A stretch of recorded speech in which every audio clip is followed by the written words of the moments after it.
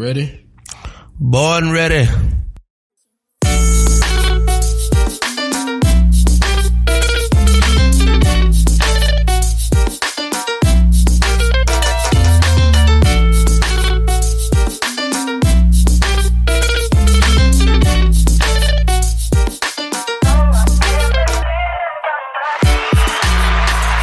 What's up, what's up, what's up? You are tuning in to another episode of your favorite political podcast, Where to Party At. I am your host, Saba Long. Another week, another pod, lots to talk about. Let's dive right in, why don't we? So first up, this is a quick little thing that I just want to mention because this is a topic that has been on Americans' minds for a number of years now, and you have a chance to participate in it. So I want to bring it to your attention. The Southern Center for Human Rights, they're based right here in Atlanta. They are seeking feedback from the public on education and advocacy about police use of force in Atlanta. So they're going to be hosting meetings across the city where you can talk to them about how you would like to reimagine policing in Atlanta. Check the show notes. I'm going to put in there a Google form that you can just click that form to sign up and participate. And so, by the way, the city of Atlanta has an interim police chief, and they're doing a search for a chief. So they're doing a national search for a chief. I don't know that timeline, but I do hope whatever information is gleaned from these forums is also shared with APD, and that's useful for them as they think through how they want to reimagine community policing and how they interact with the public. The police chief is one of the big positions that Mayor Andre Dickens is trying to fill. And another big position he's trying to fill is chief housing officer.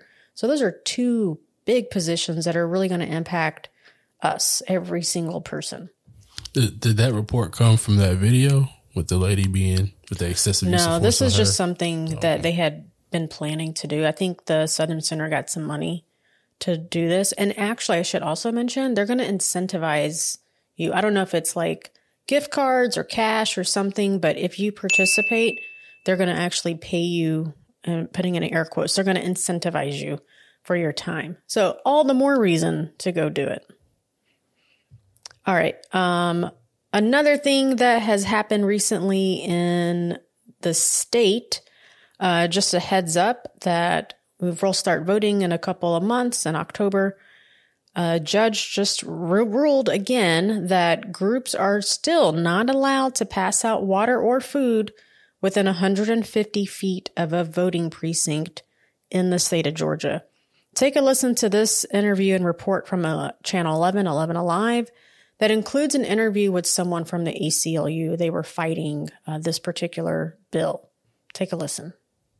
A federal judge says he will not block a ban preventing groups from handing out food and water to voters as they wait in line. So the ruling means the ban will be in place for this November's election. But 11 Alive's Joe Hanke is here to explain why that ruling could be overturned. Joe?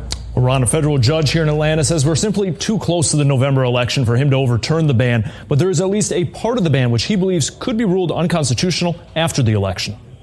Within the 98-page law known as SB 202 is the ban on giving food or drinks to voters who are A, within 150 feet of a polling location, or B, within 25 feet of any voter standing in line. A federal judge within the past day wrote that last part might be unconstitutional and perhaps could be overturned in the future. Saying 25 feet from any voter, no matter how far you are from the polling place, and given how long lines have been in a number of different areas, that was just a bridge too far. Devin Rosborough is a senior staff attorney with the ACLU Voting Rights Project. He represents a group of plaintiffs that sued over the long list of voting changes in SB 202. Rosborough says his clients will continue to challenge the ban, especially the 25-foot restrictions. He argues handing out food and water is protected by the First Amendment. What the judge correctly recognized here is that our clients, by showing up and providing food and water, they're providing a message of support to voters in the face of obstacles, in the face of barriers to voting, such as long lines, that constitutes expressive conduct under the First Amendment.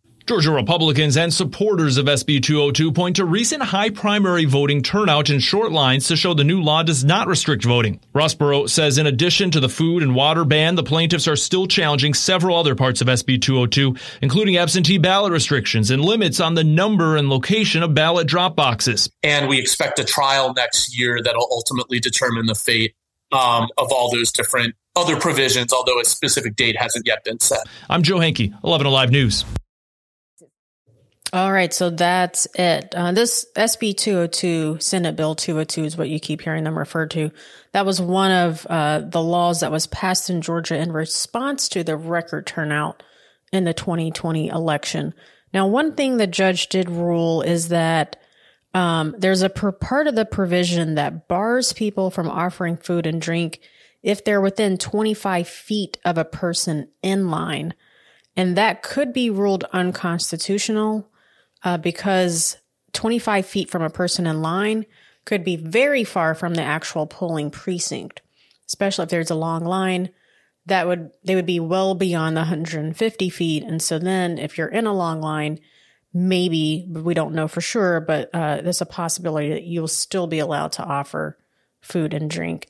I should also add, it wasn't that on this whole thing, it wasn't like the Abrams campaign or the Kemp campaign can go out there and offer food or drinks.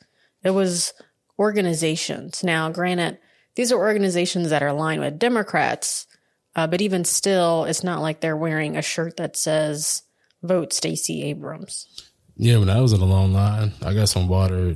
It didn't say anything about voting for nobody. It was like, hey, you thirsty? Right. It's hot. Right. Yeah. So in November, BYOB, at least for now. Another thing that happened last week, I would say probably every journalist in Metro Atlanta was down at the courthouse because Rudy Giuliani was in town being questioned by a special grand jury about his role in trying to overturn the election results in Georgia on behalf of none other than Donald Trump. I don't know what he said. This is a special grand jury, so we won't know exactly what he said. My assumption is that he pled the fifth, probably lots of times. That's what Trump's other lawyer, John Eastman, did when he was under oath to testify. Giuliani was in the courthouse from 9 a.m. to 3 p.m. So it's a very long day and lots of I plead the fifths and no comments. Another thing I found kind of interesting is Giuliani first tried to get out of this, and his lawyer said, oh, he's too frail to come down here. And the judge, basically said, I don't care if he gets down here by Amtrak or Uber. He's expected to be in this courtroom. And so he did make it. And one of the people who was next to him walking up the courtroom steps was none other than Vernon Jones. I was like, okay, Vernon. He pops up in the most interesting places. 11 of the 16 alternate electors from Georgia are also seeking to have the Fulton County District Attorney Fani Willis removed from this entire investigation. Their ruling or their logic here is that she was listed on a fundraiser for Charlie Bailey, who's the Democrat running for lieutenant governor, and therefore she shouldn't be allowed to pursue this case or at least be in charge of this case because they feel that she's biased. Fani has, getting Giuliani down here, that was a big win for her. And obviously these Georgia, quote unquote, alternate electors are trying to get out of this. Fani also is seeking testimony from Governor Brian Kemp, and that has turned into a really tense back and forth between her office and his attorneys. She actually released a letter that she sent to his attorneys, and it was very much like, don't try me, don't come for me. And I was like, whoa, okay, it was very tense language. Another person who's supposed to be here testifying, in fact, Tuesday, today, the day the podcast comes out, is Senator Lindsey Graham from South Carolina. Now, he, again, was supposed to testify today, but a federal judge ruled Sunday that they could postpone the hearing. And so we'll see what happens next. Lindsey Graham was trying to get out of, first he was just trying to get out of it happening, period. And then he was trying to get out of having to come to Georgia, and he wanted them to either do it in South Carolina or do it in D.C. Why is Lindsey Graham being asked to testify? Well, we know that he called Secretary of State Brad Raffensperger a couple times during the whole election saga. And so, I mean, who knows what Lindsey Graham will do? Some days he's against Trump. Some days he's pro-Trump. You know, TBD. Maybe he also just does a lot of I plead the fifth. Or because it's a special grand jury, maybe he'll be really honest and transparent, because it's not like Trump will overhear what he says. I have no freaking idea. By the way, Trump has hired Atlanta attorney Drew Feinling, who is known to represent some of your favorite artists like Migos and Gucci Mane. This attorney is also pushing back on DA Willis, but not only about this case, but because she's trying to include evidence in the YNF Lucci case that rap lyrics can be admitted as evidence. And so he's an entertainment lawyer who's pushing back on that. It's really interesting. Like an attorney who represents rappers is also representing Trump, and all this stuff is happening in Georgia. Kind of crazy. All right, Senate watch. So you guys know the U.S. Senate is 50-50, Democrats and Republicans right now, and Vice President Kamala Harris is often the tiebreaker. Well, Senate Minority Leader Mitch McConnell was in Kentucky, that's his home state, at an event hosted by the Chamber of Commerce. Take a listen to how he answered a question about the likelihood of Republicans winning back the Senate. Care to share any of your projections on the midterm elections? Yeah, I think that there's probably a greater likelihood the House flips than the Senate. Senate races are just different. They're statewide. Candidate quality has a lot to do with the outcome. Right now we have a 50-50 Senate and a 50-50 country. But I think when all is said and done, this fall, we're likely to have an extremely close Senate, either our side up slightly or their side up slightly. I don't know if it was in that clip, or at least it was just kind of hard to hear. One of the things he says is that the quality of the candidates is going to impact if Republicans win or not. And it's just kind of ironic because, you know, a couple things. Mitch knows that the Republican Party is unrecognizable, at least compared to what it was a decade ago. Most of the Republican Senate candidates in the battleground states, like Georgia, are either hardcore Trumpers, and then McConnell and Trump have beef, like active beef right now, or they are clearly not policy-oriented. Think Herschel Walker. So Herschel is a Trumper. I'm going to say he's a Trumper in air quotes. Like, he is a Trumper, but I think the most pronounced thing about him is that he doesn't have a good grasp of public policy. And what's happening is that the Senate candidates are not folks that McConnell necessarily would have pushed forward.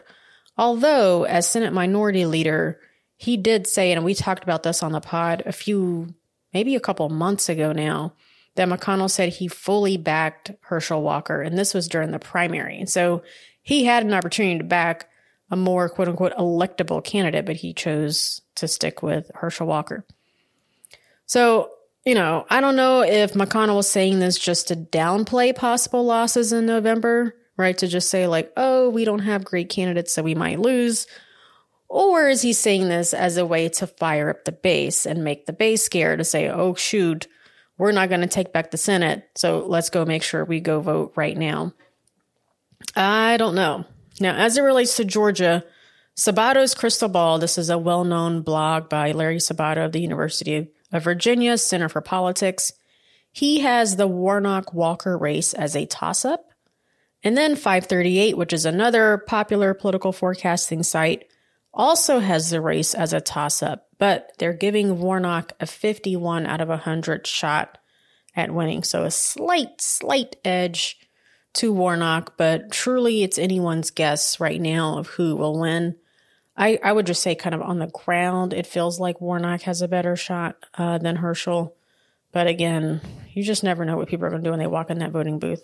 Yeah, but on the other side, the Walker hype has kind of died down. It's died down a little bit. It's dying down. I think the other kids coming out really hurt. That and just the level of incompetence. I think if other Republicans weren't doing it, but like you said, it's this whole outsider Republican thing going on where they all look foolish. So right. They're not helping each other out. Right. So, by the way, 538 also has Georgia Governor Brian Kemp with an 85 out of 100 shot at winning re-election. Now, the ties can change. You know, as a candidate, Brian Kemp was not at all favored to win. Everyone thought Casey Cagle was going to win. But Casey ended up having a series of missteps. And then Kemp ended up getting the coveted Donald Trump endorsement. And at that point, it was his race to lose. So the rest is history. So we'll see what happens. But, you know, if all signs point to Democrats losing the House, and then it's TBD what will happen if they lose the Senate. But if they lose the House and the Senate, there's going to be absolute gridlock for the remainder of Joe Biden's term because they won't be able to get anything through. And Republicans have proven that they will do anything they can to hurt, and when I say hurt, I'm saying negatively impact the president, right? To say like, none of your policy initiatives, we're going to help you get those passed. We're going to do everything we can to fight you. So we'll see what happens. Damn. Speaking of the president, will he or won't he? That is the question looming about if Biden will forgive at least $10,000 of student loan debt per person by August 31st. Like, that was the deadline. It is rapidly approaching. Some folks think he's going to extend the deadline for student loan repayments. This would be, I think, the second or third extension at this point, because the administration still doesn't know how they want to tackle this issue. So what is the cost of this? The cost of wiping out $10,000 of student loan debt for everyone, $250 billion. The cost of wiping out $20,000 of student loan debt, $480 billion. Now, to put that in perspective, the United States military budget for the year is $715 billion. Who did that math? One of the think tanks. I can't remember which one. Okay. Does that sound higher than you would think or lower? No, I just thought, double the money would be double the money. If you did 10K, it'd be 20K. If it was 250. No, I think it's because there would be some type of interest savings. That's why I asked how they calculate. Okay. Yeah. Okay. Saba did not calculate that. Okay. Now, one thing Biden is trying to think through, and these numbers would drop, is if he means tested it. And so that would mean he could eliminate $10,000 or $20,000 worth of student loan debt, but only for people making less than $150,000. So that's a thought as well. And I think for a couple, it would be $300,000. I don't know. The Republicans are hitting Biden pretty hard on this and saying he's taking care of the elite and the most educated folks who have graduate degrees, for example. I should note that not everybody who has student loan debt actually graduated from college too. So that's just another thing to keep in mind. Now, there are some Democrats like Colorado Senator Michael Bennet. He ran for president. If that name sounds kind of familiar, he's seen as one of the experts in the Senate on education. His gripe about this is that it does nothing to actually address the cost of college, which is fair. And so he wants a kind of a yes and. He wants to say, if we're going to forgive student loan debt up to X number, then we also have to fix the ways that students pay for college. I mean, this is tricky, right? So Biden campaigned on eliminating $10,000 in student loan debt. So if he backs out of that campaign promise on August 31st, or at some point before the November election, is going to hurt Democrats. And he's going to lose credibility with a lot of folks who already feel some type of way about him. Right? And again, he campaigned on this in 2020 We are now in August of 2022, and the administration has not articulated a policy prescription on an issue that's no secret. And it's like, what have you all been doing for the past 3 years on this issue? And then I would say we know and universally agree that the cost of college is absolutely ridiculous compared to what our parents paid, or even people today in their 40s and 50s paid. Elizabeth Warren talks a lot about the fact that she went to law school and it was $300 a semester for law school. Today, that gets you a couple of books, nowhere near the cost of tuition. One book. Okay, right. It's like, excuse me, what? And so, you know, we try to cater to a younger audience on our pod. And so I would say my generation, millennials, and the generation behind me, Gen Z, we're just continuing to get shafted by the American economy, big business, and the big business of education. There's a real problem there. So I'm with Michael Bennett. If you want to forgive loans, great, but you need to address the root of the problem.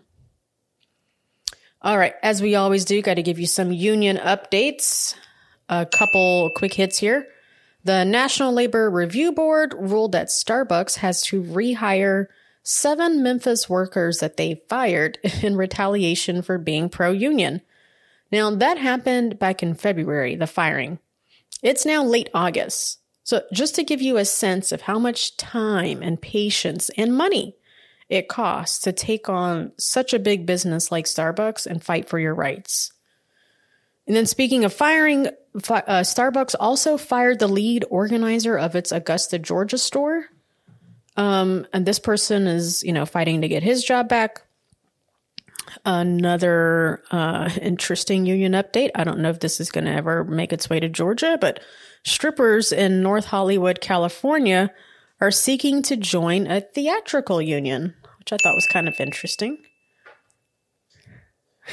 I mean, hey, they definitely should have a union. I think they should do that in Georgia. Yeah. Because especially the cross promotion between the dancers and being on TV. Right. Like so many of them get like TV credits now. So I think so. All right. Now this next one is probably going to impact how fast you get your Amazon packages. UPS workers are under Teamsters and their contract expires about a year from now. So I think it was last week, one of those Ring light cameras that, shows you the person's at your door. So somebody released a camera footage last week of a UPS driver that nearly passed out from heat exhaustion. He puts the package on the step, and then as he's leaning over to put it down, he literally just like falls over from heat exhaustion.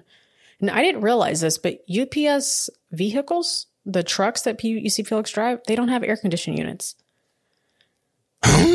No AC units. It keeps the cost of the vehicle and cost of maintenance really low. Are you for real? And that's why you notice like the doors are always open. Yeah. Yeah, it's still bringing the airflow. This whole time I was like, man, why I didn't think it was that hot for him to pass out. But yeah, if you had no AC, man. Yeah.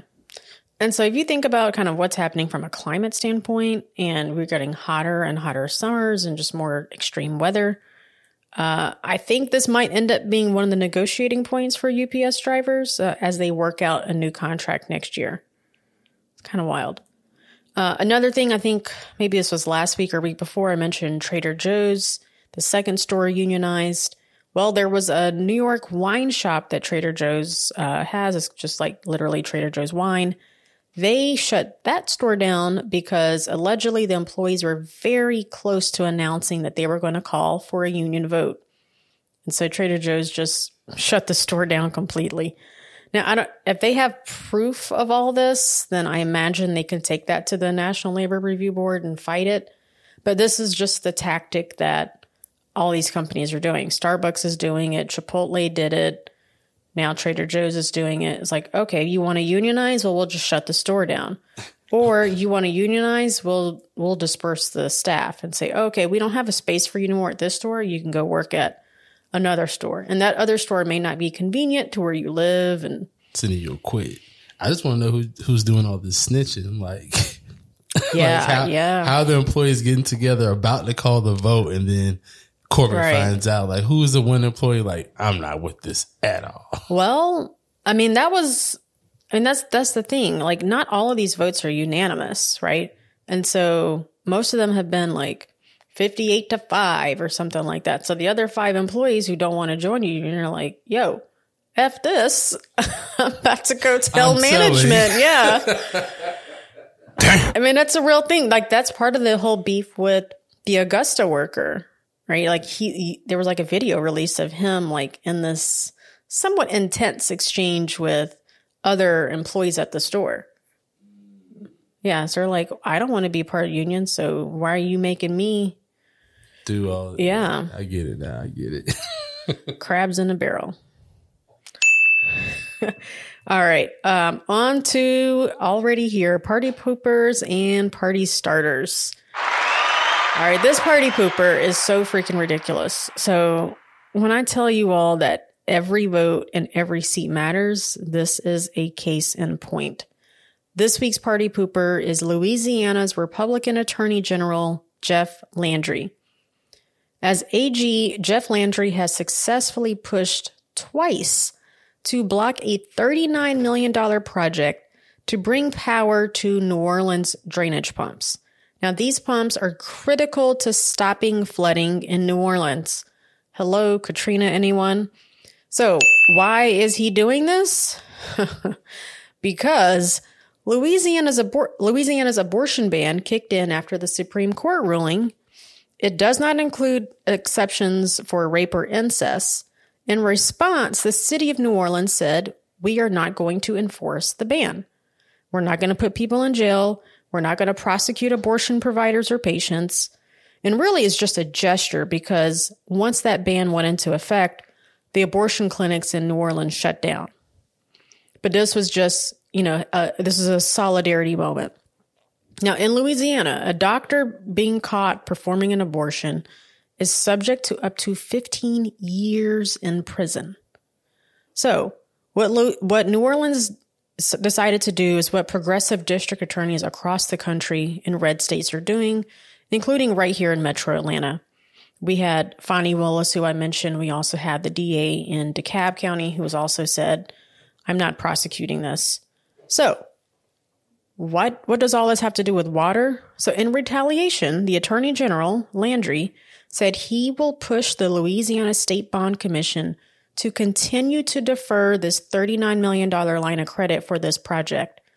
The longer they delay, the longer it takes for the state legislature to approve the funding in its next budget bill. And he's doing all of this because he's upset that New Orleans is saying we're not going to enforce the law about abortions. So Landry actually said that he wants the New Orleans elected officials to come down to this commission and explain themselves. He wants a political spectacle, clearly. And it's this type of politics that we're moving to, unfortunately. If this type of politics continues, then our country and our communities are doomed, right? Imagine in Georgia, we've had DAs in Metro Atlanta and other progressive parts of the state have said, we're not going to enforce this bill. So imagine if Governor Kemp, please don't get this idea, Governor, but imagine if Governor Kemp said, we're going to withhold state funding for your transportation projects, or we're going to not fund, schools in your districts.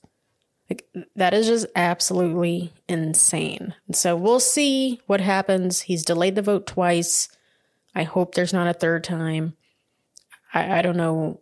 Someone's got to talk him off the ledge because you're putting people at risk. And that's not very much pro-life policy.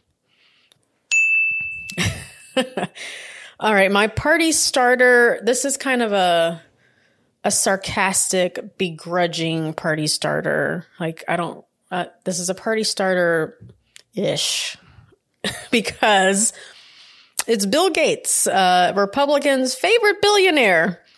So why is Bill Gates the party starter with an asterisk? So remember, Democrats were celebrating the first real bill to address the climate crisis, and Joe Manchin and Kyrsten Sinema actually voted with the Democrats to make it happen. One of the people who moved Joe Manchin from a no to a yes, one of the key people, was Bill Gates. Bill Gates personally lobbied Joe Manchin. He brought Democrats together and fed them and broke bread and had a conversation about it. So why he is my asterisk party pooper is because it is a doggone shame that a billionaire is the one that tells a United States senator, oh, you should do this. You should vote yes for this bill.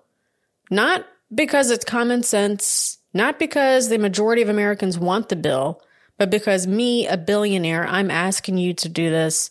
And, oh, maybe I'll, give you a slap on the back and help fund some project in West Virginia. Again, this is the type of politics that we're going to continue to have as a country. You're going to continue to erode trust in government.